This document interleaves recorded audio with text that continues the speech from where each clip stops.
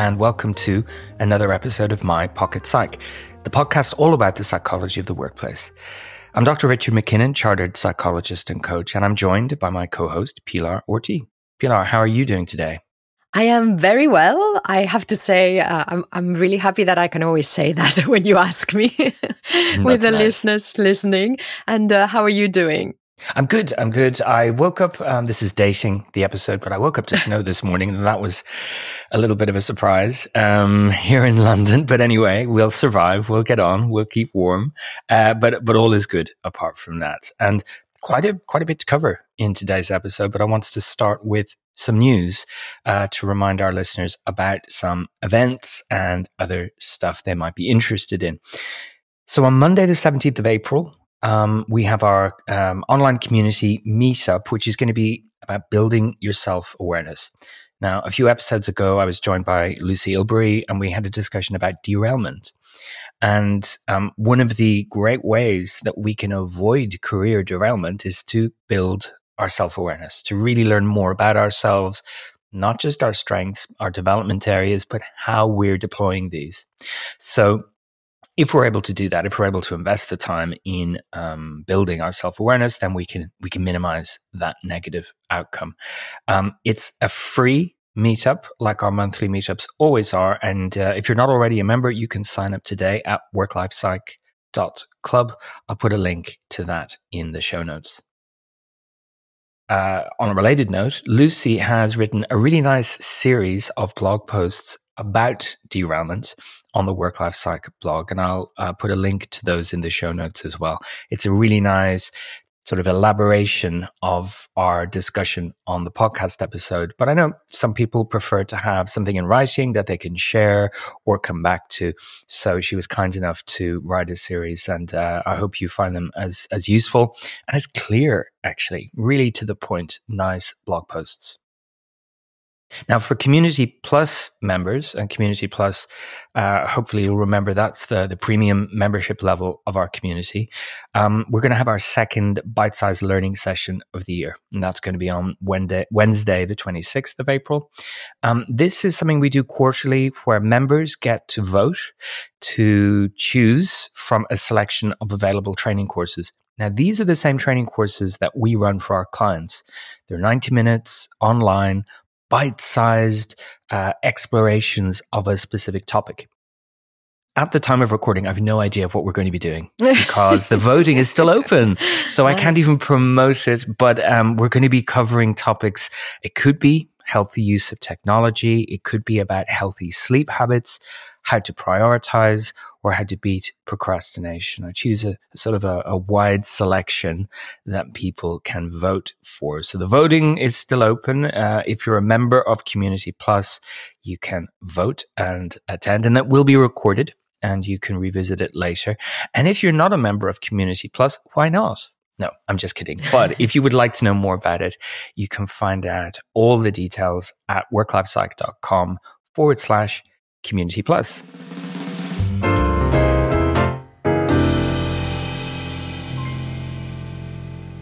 So today, our focus is going to be about personal routines and habits, which is something we've talked about quite a bit on the podcast, but the need to be flexible with them.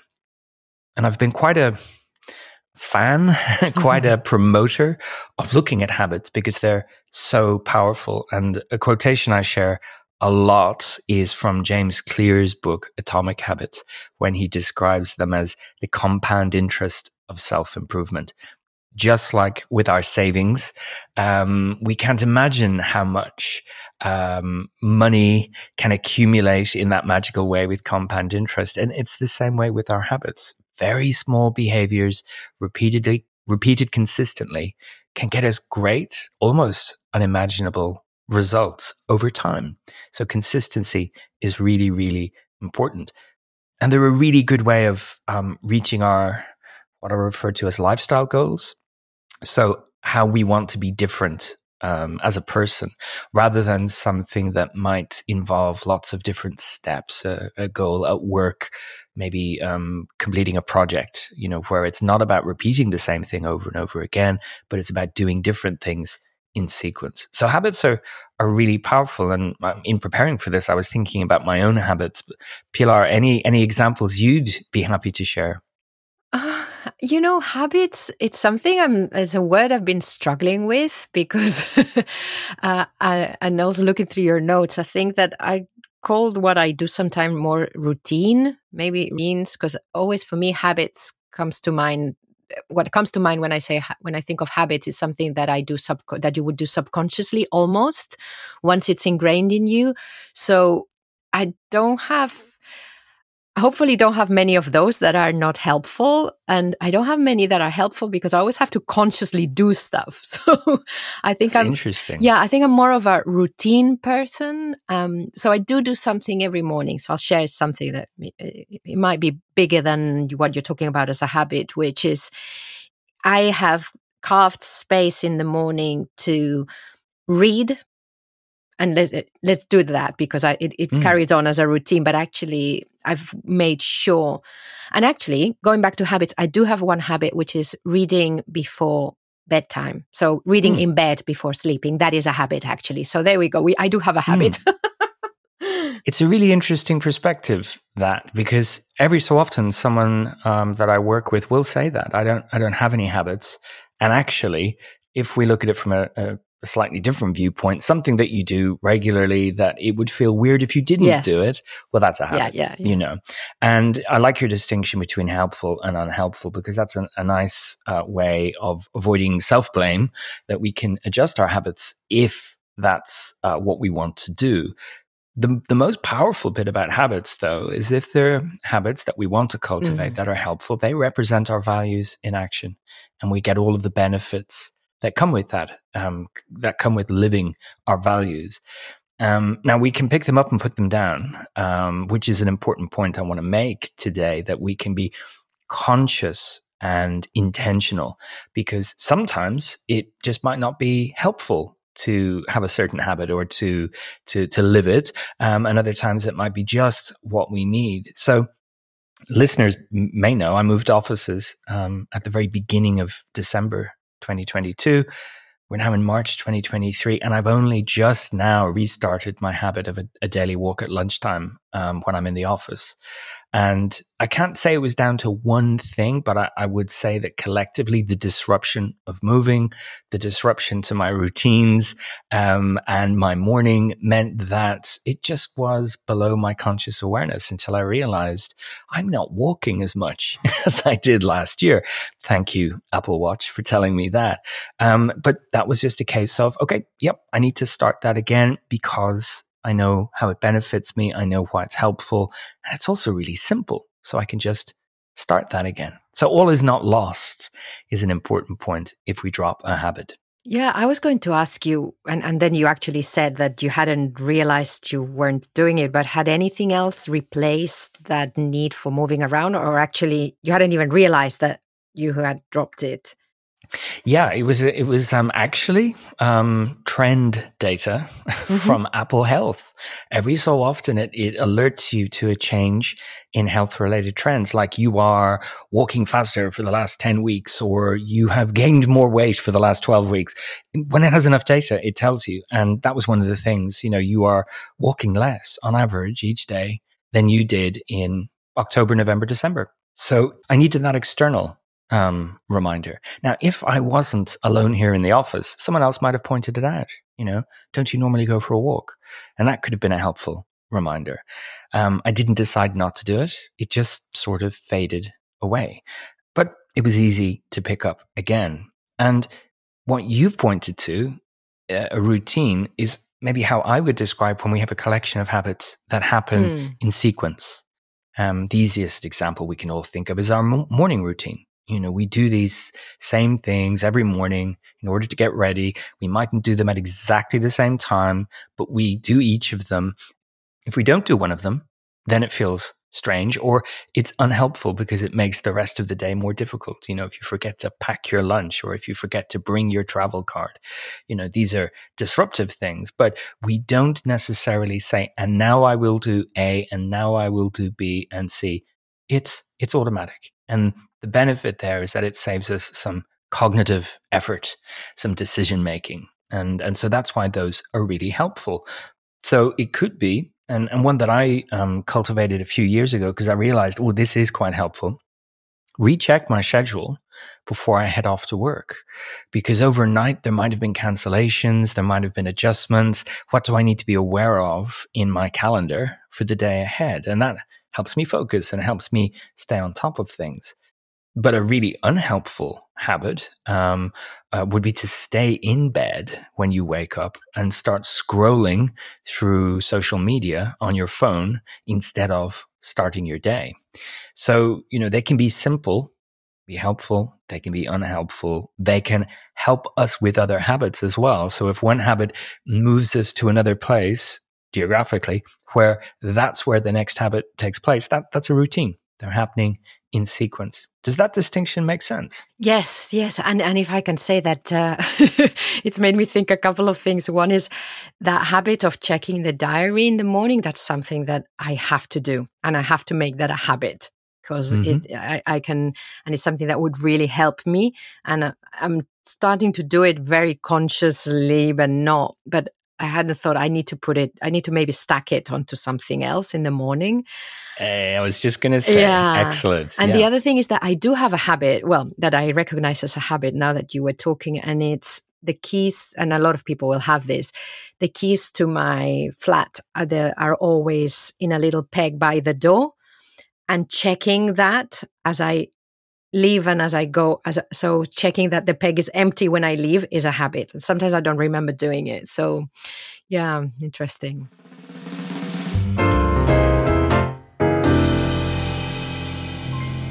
So we all have these little things that are part of our day. And actually it can be interesting to explore those routines. What makes my morning routine? What makes my afternoon routine? What do I tend to do in the evening? And exploring these gives us an opportunity to make some adjustments if we would like to move in the direction of where we want to get to as a person. And the reason I think it's so useful to explore habits is that people often balk at personal change. They think it would be too difficult to do that thing.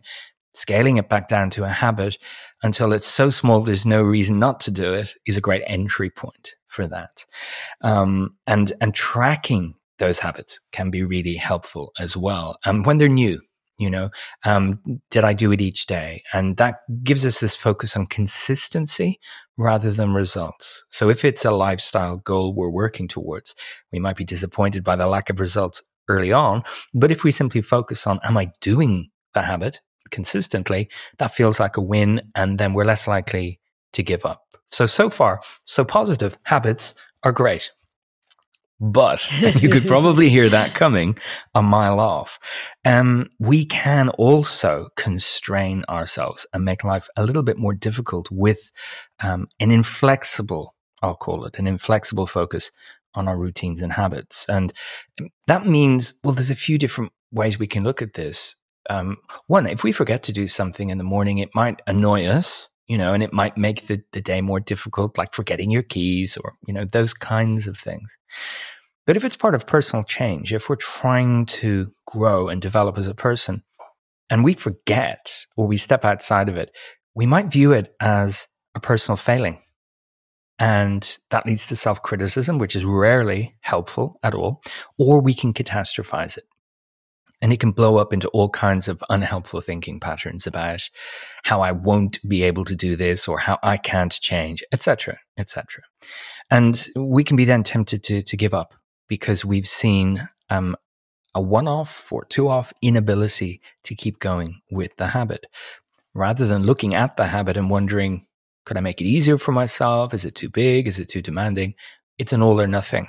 Either it's perfection or I've got to stop. And, this can be very demotivating when we're trying to do things, when we're trying to make a change. And so those emotions can really, and the thoughts that come with them can get in the way. We want to make a change, and then we look at our behavior and we haven't done the thing that's necessary, and that feels awful.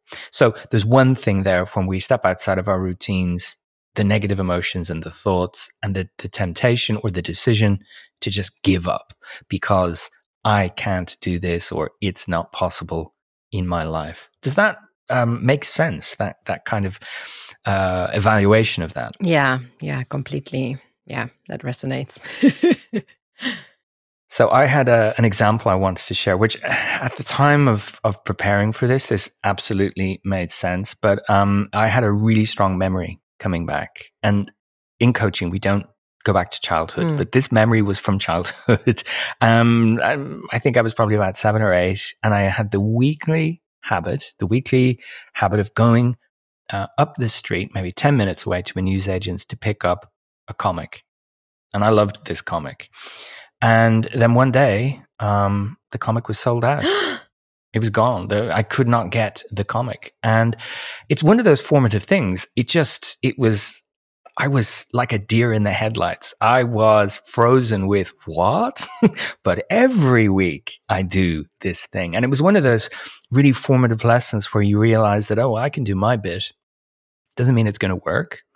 And then I was kind of almost childlike, bereft. Like, what do I do with my time now? I have no comic. And I went home and I remember my mum saying, what's wrong with you? I'm like, they had no comic. And she was like, oh, okay, well, next week, there will be more comics. And I almost tried to say, but you don't understand. They don't have it now. And it was one of those things where I realized, with hindsight, with a lot of hindsight, that, wow, that really shook me. But I could have done loads of other things. It wasn't the end of the world, but it was one of those memories I still have about, my routine was shook, and that wasn't a very nice experience.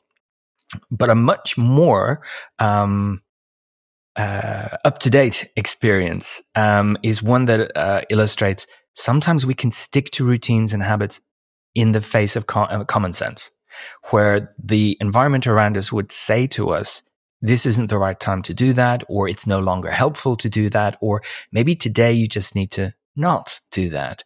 And the memory that popped into my head immediately was when I was training for a marathon.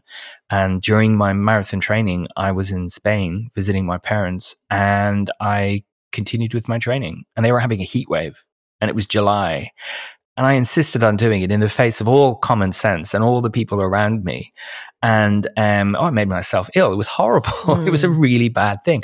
But I was fixated on, I've got to do it. And it was scheduled for today. And if I don't do it, it'll be some kind of failing. So it was a very inflexible way of looking at this. And of course, it had a negative outcome. It meant I couldn't train for days afterwards. But the voice, angel on my shoulder kind of metaphor, would have said, you can't do it today. It's out of your control. You didn't cause the heat wave. It's time to not do the thing. But the devil on the other side was saying, if you don't do this, it's some kind of personal failing. And I think a lot of people get into that position of doing it, whatever the habit is, even though it's not the best idea in the world. And then it's not helpful, which is for sure. It really comes to mind for me, the difference between obsessing about it and building it. And also, like you're saying, recognizing when we're not doing it just because it's something new. And of course, there's that extra effort and stuff. And when actually it's just not a good time or a good idea.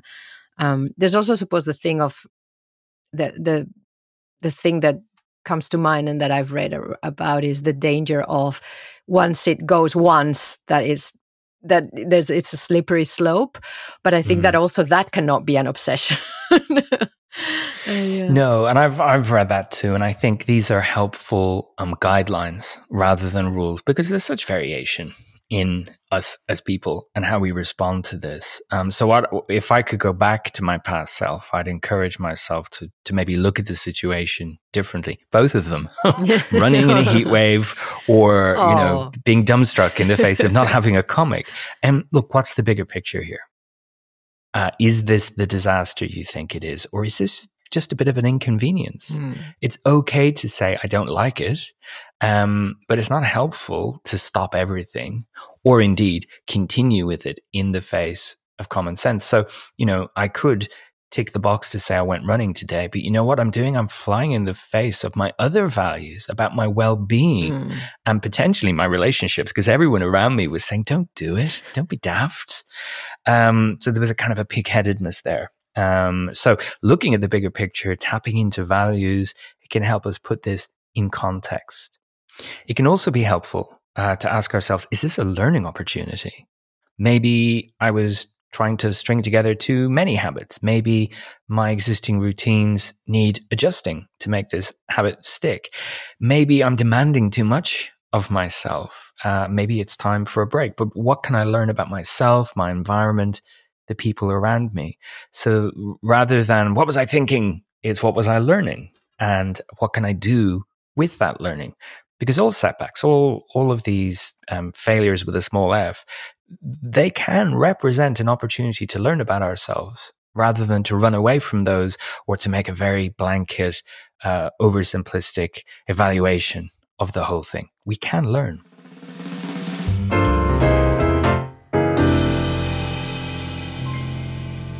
So if we drop a habit, we miss doing it, or we do it inflexibly, what is that telling us about ourselves?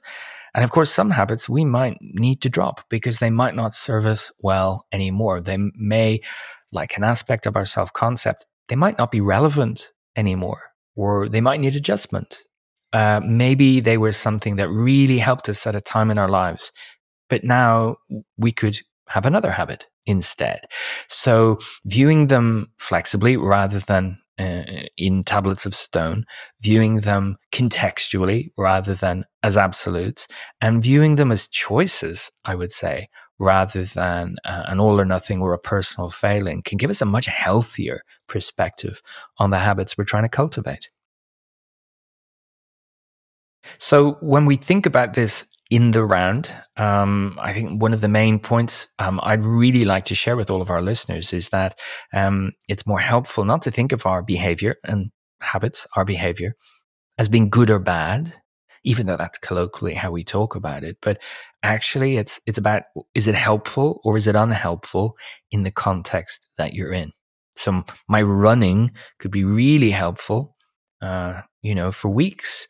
But then I go to another country and there's a heat wave and my running is no longer helpful because the context has changed.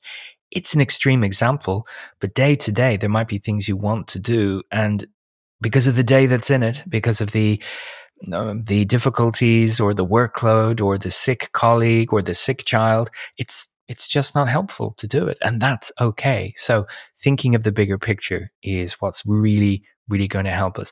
If we notice the context has changed, we can hold up the habits as being optional. Mm-hmm. Now, we really need to be honest with ourselves about that too, because it's a shortcut to not following through on the promises that we've made to ourselves. So there's a fine line here, isn't there, between acknowledging the need for flexibility on the one hand, but also on the other hand, seeing the value that these habits can bring and why we want to cultivate them in the first place. Mm-hmm. And something that's coming to mind, Richard, as well around that flexibility is that a lot of the stuff I read about habit forming is always about adding a habit. And I think that sometimes if we know why we're doing something or why we want to build a habit, there might be something that we can remove from what we're doing. So I think that it's interesting in the context of the conversations around habit. It's mainly, I hear it about forming new ones, whereas actually it might be more practical and more helpful to get, not easier, to get rid of old ones. So I think that there's also that flexibility in the approach. Absolutely. We can replace behaviors with new behaviors rather than simply adding to our behavioral repertoire all the time. And one final point I think that's really important to remind people of is that sometimes our habits might work for us, but they don't work for the people around us. If we're inflexible such that it has a negative impact on our colleagues or our family or our friends, then we have to ask ourselves, does this habit serve me well? Whatever it is, it means that our focus is on me and my habits rather than us and our relationships or what's needed of me in this moment. So I think one of the main dangers when it comes to looking at habits is that we don't look at the bigger picture. We don't consider others, and we start to view the habits as rules that could be broken rather than just helpful behavioral steps in a valued direction. And that's probably where I'd like to finish today. But Pilar, anything you'd like to throw in? No, that's, that was my last thought. Fantastic. So listeners, we'd love to know, have you got habits you've cultivated over the last while that you'd be happy to tell us about, or any challenges with developing these habits? How are you flexible when it comes to these things? What questions do you have about habits and routines and running in a Spanish heat wave? Whatever you'd like to know. So get in touch with us via email. The address is podcast@worklifepsych.com. And you're able to find all the show notes that I've been referencing all the way through this at worklifepsych.com/podcast. We look forward to hearing from you. We always love to hear from our listeners. And in the meantime, thanks for listening.